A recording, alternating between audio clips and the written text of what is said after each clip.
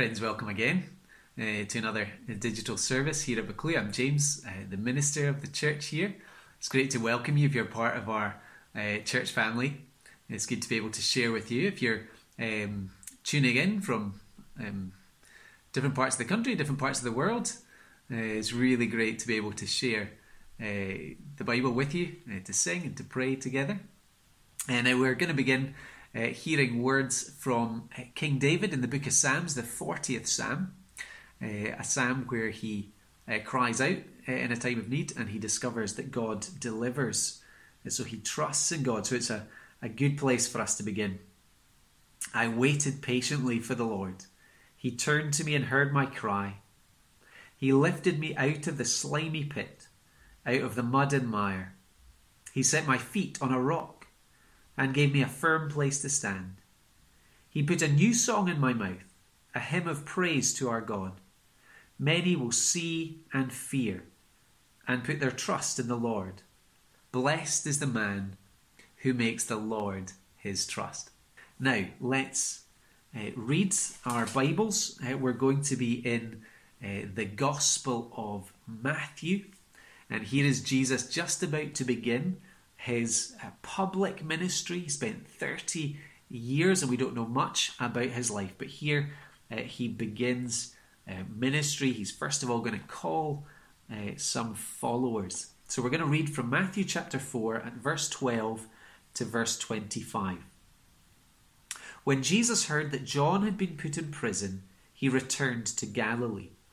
Leaving Nazareth, he went and lived in Capernaum, which was by the lake in the area of Zebulun and Naphtali, to fulfill what was said through the prophet Isaiah. Land of Zebulun and land of Naphtali, the way to the sea, along the Jordan, Galilee of the Gentiles. The people living in darkness have seen a great light.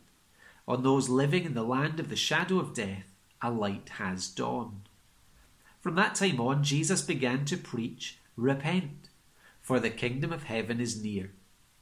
As Jesus was walking beside the Sea of Galilee, he saw two brothers, Simon called Peter and his brother Andrew. They were casting a net into the lake, for they were fishermen. "Come, follow me," Jesus said, "and I will make you fishers of men." At once they left their nets and followed him. Going on from there, he saw two other brothers, James, son of Zebedee, and his brother John. They were in a boat with their father Zebedee, preparing their nets. Jesus called them, and immediately they left the boat and their father and followed him. Jesus went throughout Galilee, teaching in their synagogues, preaching the good news of the kingdom, and healing every disease and sickness among the people.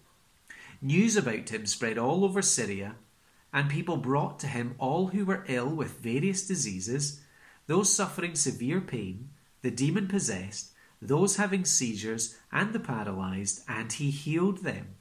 Large crowds from Galilee, the Decapolis, Jerusalem, Judea, and the region across the Jordan followed him. Amen. That's God's word. So we're going to think about today, what is faith? And to see that faith follows Jesus as King. It seems like, and maybe in part because of Easter just having been, but there seems to be a recognition that we need faith. The First Minister, Nicola Sturgeon, you maybe heard her in the run-up to Easter, paying tribute to churches, recognising the importance of those faith communities in our country for going above and beyond and sacrificing to love and care. As the crisis continues, many people are beginning to recognise the benefit of having faith. Others are coming to see the need of faith. Perhaps that's even why you're tuned in today. And not usually in church, but needing to hear some hope and thinking about what does God mean for me in the middle of this. So the question we need to ask is, if we need faith, who or what do we put our faith in? Because faith always needs an object. For some, we've maybe been used to the idea that we put our faith in ourselves. You know, we can do whatever we put our minds to. We can be whoever we want to be. And perhaps that foundation is beginning to shake. But then others, that faith is being replaced by faith in the science and the statistics.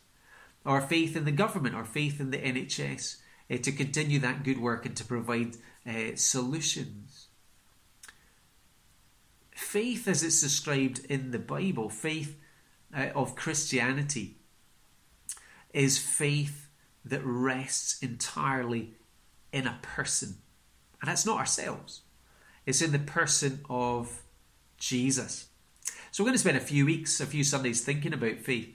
And today, again, we're going to see faith that sees Jesus as the true King, and the true King that our hearts are actually looking for, and to see that faith responds by following him. So faith rests in a person, Jesus. So we just read, Jesus begins to assemble disciples.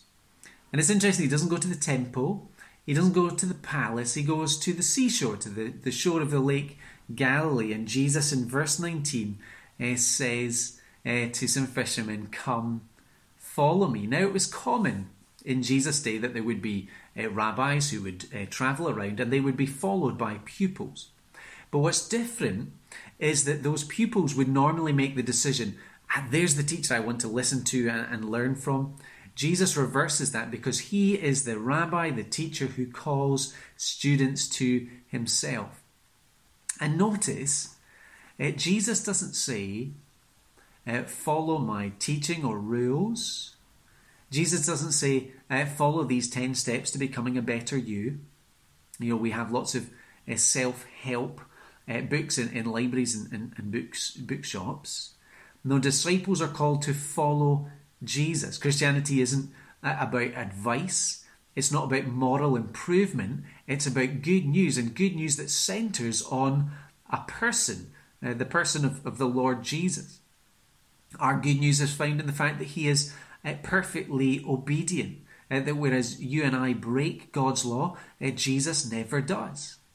And Jesus then, in perfect sacrificing love, goes to the cross as our substitute, paying the ransom price to set us free from our slavery to sin that leads to both physical and spiritual death. And then in his resurrection, there is the good news that he has won the victory over our enemies to secure for us the promise of eternal life if we are trusting in him. So Jesus comes announcing that he is, in fact, the only way back to God. And what's unique about the Christian faith is the idea of God's grace. It's not that we go up to God because we can't. The distance is too great between his perfection and us. Rather, God in Jesus comes down to raise us up. So in our reading, we had 2 sets of fishermen brothers, and Jesus comes to them and says, "Follow me." And instantly, did you notice, they leave everything behind? I wonder what your reaction is to their reaction. Maybe especially if you're able to sort of not know the end of the story, you might think, this is risky. This seems really reckless. How do they know how things are going to go? Matthew, who's writing this gospel account, this life of Jesus for us, he wants to show that it is reasonable for these disciples and for anybody to follow Jesus. Now, how does he do that? We didn't have time, but if you read Matthew chapters 1 to 4, he's building up a profile of Jesus, even before Jesus begins moving around and teaching and healing, to show that faith in Jesus is not a shot in the dark. So in chapter 1, the angels come to Mary, the mother of Jesus, to announce that Jesus will be conceived by the power of the Holy Spirit, and he will be given the name Jesus because he will save his people from their sin, from God as Saviour. Chapter 2, he is announced as the one who will be born as God's King, and he will shepherd his people. He will lead and guide and feed and protect. Chapter 3, John the Baptist helps to announce Jesus as the Lord who is coming, and he will gift the gift of the Holy Spirit. God himself will come to live in his followers. And at Jesus' baptism, we hear the voice from heaven, the Father saying, "This is my Son and I love him." And we see the Holy Spirit come down and rest on Jesus. And then in chapter 4, Jesus goes out into the wilderness and he faces temptation from the devil. But unlike Adam in the Garden of Eden, unlike the nation of Israel, Jesus passes the test. He remains fully obedient to God's word and trusts in the word of God. And so it's this king, this promised king, this great king, who says to the people who listen, repent, for the kingdom of heaven is near. Turn from what Jesus hates to love what Jesus loves. Because he is the king who's come bringing in his kingdom. So this is no time to sit back. This is no time for complacency. Rather, it's a time for action. Because here is this promised king, the one who would defeat all our great enemies, including death. The one who would rescue us from distress. The one who will fix what is broken, who will restore everything that was lost, that will give the hope and the promise of everything sad one day coming untrue. So when this king comes calling, you don't want to miss out. Perhaps you remember playing Follow My Leader as children. Remember that, where you were sort of linked together, you held hands in a large chain and you were sort of pulled through various obstacles. And if you were following the leader, what did you have to do? You had to keep pace. You had to sort of be looking ahead to see where the leader might go next, what obstacle was coming next, because you didn't want to break the chain. You wanted to be connected to the leader. Well, Christian faith follows Jesus as leader and king. And we are united to him. And the good news is it's not our ability to hold on to him. It's God's grace that has a firm grip on us that gives us hope. He is the one who doesn't just walk ahead of us as our leader. He also walks beside us and with us all the days of our life. And we are called to follow his way of life. Again, not in our strength, but in the strength that he provides as he gives us the Holy Spirit. So we're called to faith in a person. That person is not ourselves. It's not in rules and our ability to keep a set of rules. We're not called to place our faith in the fact that we have faith. Rather, we're called to have faith in Jesus as the Son of God and the promised King and Saviour. And then following on from that, faith makes Jesus our top priority. So I remember when I was in high school and in university, I had a job in the holidays working. So I'm from Skye, so working in the local supermarket in Portree. And now when the big bosses came, as they tended to come every 12 to 18 months, everybody had to get ready. Big bosses came from Manchester, one of those secret unannounced visits that we would hear about weeks ahead of time. You know the kind. And so everyone would have to do overtime. You'd have to make sure that the shelves were well stacked and well presented. The store had to be painted. Everything had to be just right. All kinds of disruption to get ready for these important visitors. Well, Matthew's message is that God's promised king is here. When we listen to Jesus say, repent, the kingdom of heaven is near, or say, come follow me, he is speaking with the authority of God. He is calling followers with the authority of God. And when the king comes, everything changes. Maybe that's one of the challenges, if you're not a Christian, you're thinking about the Christian faith. Challenges for you is the cost involved in following Jesus, because Jesus will disrupt your usual priorities. We see that in the story of the four brothers. First of all, in verse 19, after saying, come follow me, he gives a promise, but it's also a change of priority. It's also a new mission, a new way of serving. I will make you fishers of men. So he's speaking to fishermen. So before, they had to use their courage while they were on a voyage on sometimes stormy waters to catch some fish. Now they will use that same courage to represent Jesus in a world that is often hostile to him. Whereas before they had to use patience and persevere to wait for the shoals of fish to come into their net. Now they will have to patiently persevere in speaking the word of God to people, showing from the Old Testament that Jesus is the promised king, telling people about who Jesus is and what he had done so that they might become followers. And just as life as a fisherman brought many challenges and many storms, so their own life of following Jesus would bring suffering and would bring cost, as it always does. They are learners of Jesus themselves, but they're given this mission of bringing others into contact with God's King, helping others move as they have from darkness to light, from the shadow of death into the life shared with God and the promise of eternal life. So that disrupted all their usual priorities. And we see it in a second way. There's a new balance of priorities. They understand that when Jesus comes calling, Jesus must be number one. So in verse 20, when Peter and Andrew hear, "Come follow me," they at once left their nets and followed him. Jesus is saying, your work and your career must come second to me.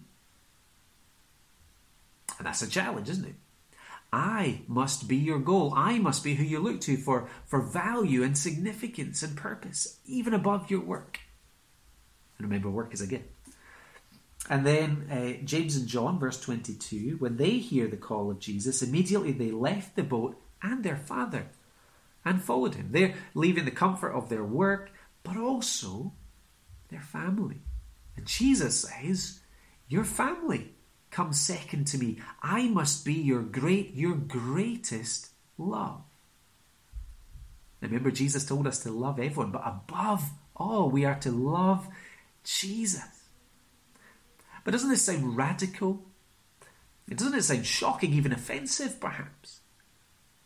Unless he is our Creator God and our Saviour King. If anyone else asks to do this, no way. But if Jesus is who he says he is, then it makes sense to listen. When we think about the situation that we find ourselves in just now, when we think about the pain of COVID-19 and the many layers of suffering and trouble it brings, one of those is the separation and the loss that we face, isn't it? From work and family. And those are hard things to be separated from and hard to lose. To lose your livelihood, to lose a family member that you love is so hard. But perhaps this time might be reminding us not to pin all our hope on those things and those people that ultimately we can and we will lose, but rather to find an unshakable hope. And that's how Jesus is presented. He is our rock. He is the love that we cannot lose. He is the one hope that will never disappoint. So Jesus is saying to us, I am the King. Trust me, follow me, make me top priority. But still you might be thinking, but why? Why let Jesus disrupt my life and my rhythm, even more than it's disrupted already? Why make sacrifices to put him first? Or to think about it another way, as COVID-19 hits you and your family and the country, this disruption that we are now facing might have you anxiously looking around for something that you can hold on to. Why respond in faith when Jesus says, come, follow me? Why continue to respond in faith to Jesus the King when everything seems to be going wrong? Here's the last thing for us to think about, and it's that faith in Jesus brings wonderful promises.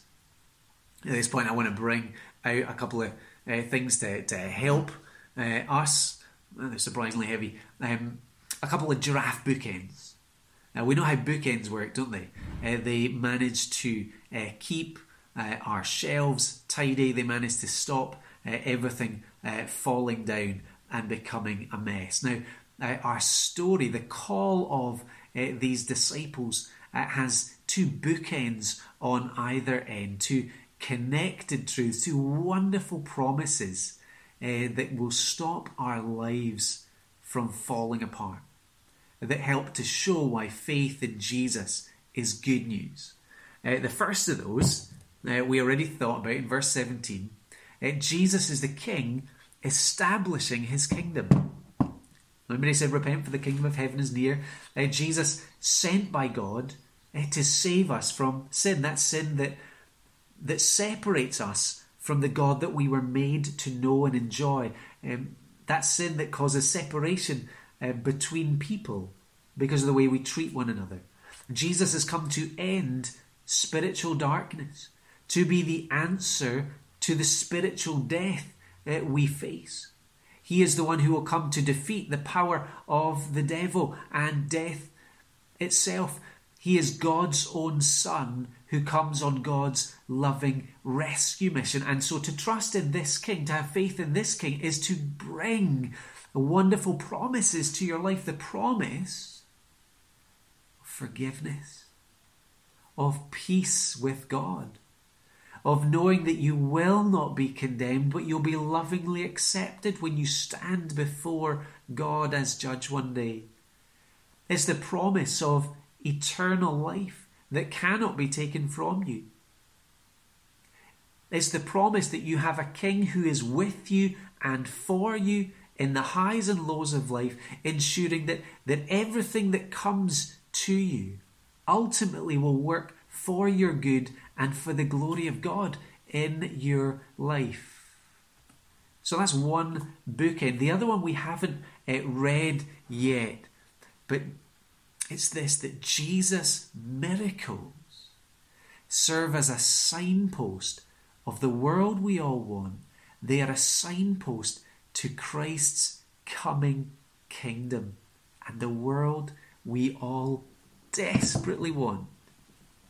So we read in verse 23 that Jesus went throughout Galilee, teaching in their synagogues, preaching the good news of the kingdom, and healing every disease and sickness among the people. Let me put it this way, the healings of Jesus, they are like trailers promising and previewing the great story to come. They are the appetizer that whets the appetite for the great feast that we have been promised. When we see Jesus in the gospel using his power and authority to heal sickness and disease, to calm storms, to reverse death and bring life, this is Jesus' kingdom. And this is the world we all want, isn't it? When we think about this in our current context, we want a world that's free of social distancing. We don't want to be isolated in fear of a virus. And we don't want to think about and have to use PPE. We want a world where there are no doctors and nurses, and there's no ventilators, and there's no virus, and there's no trouble breathing, and there's no death.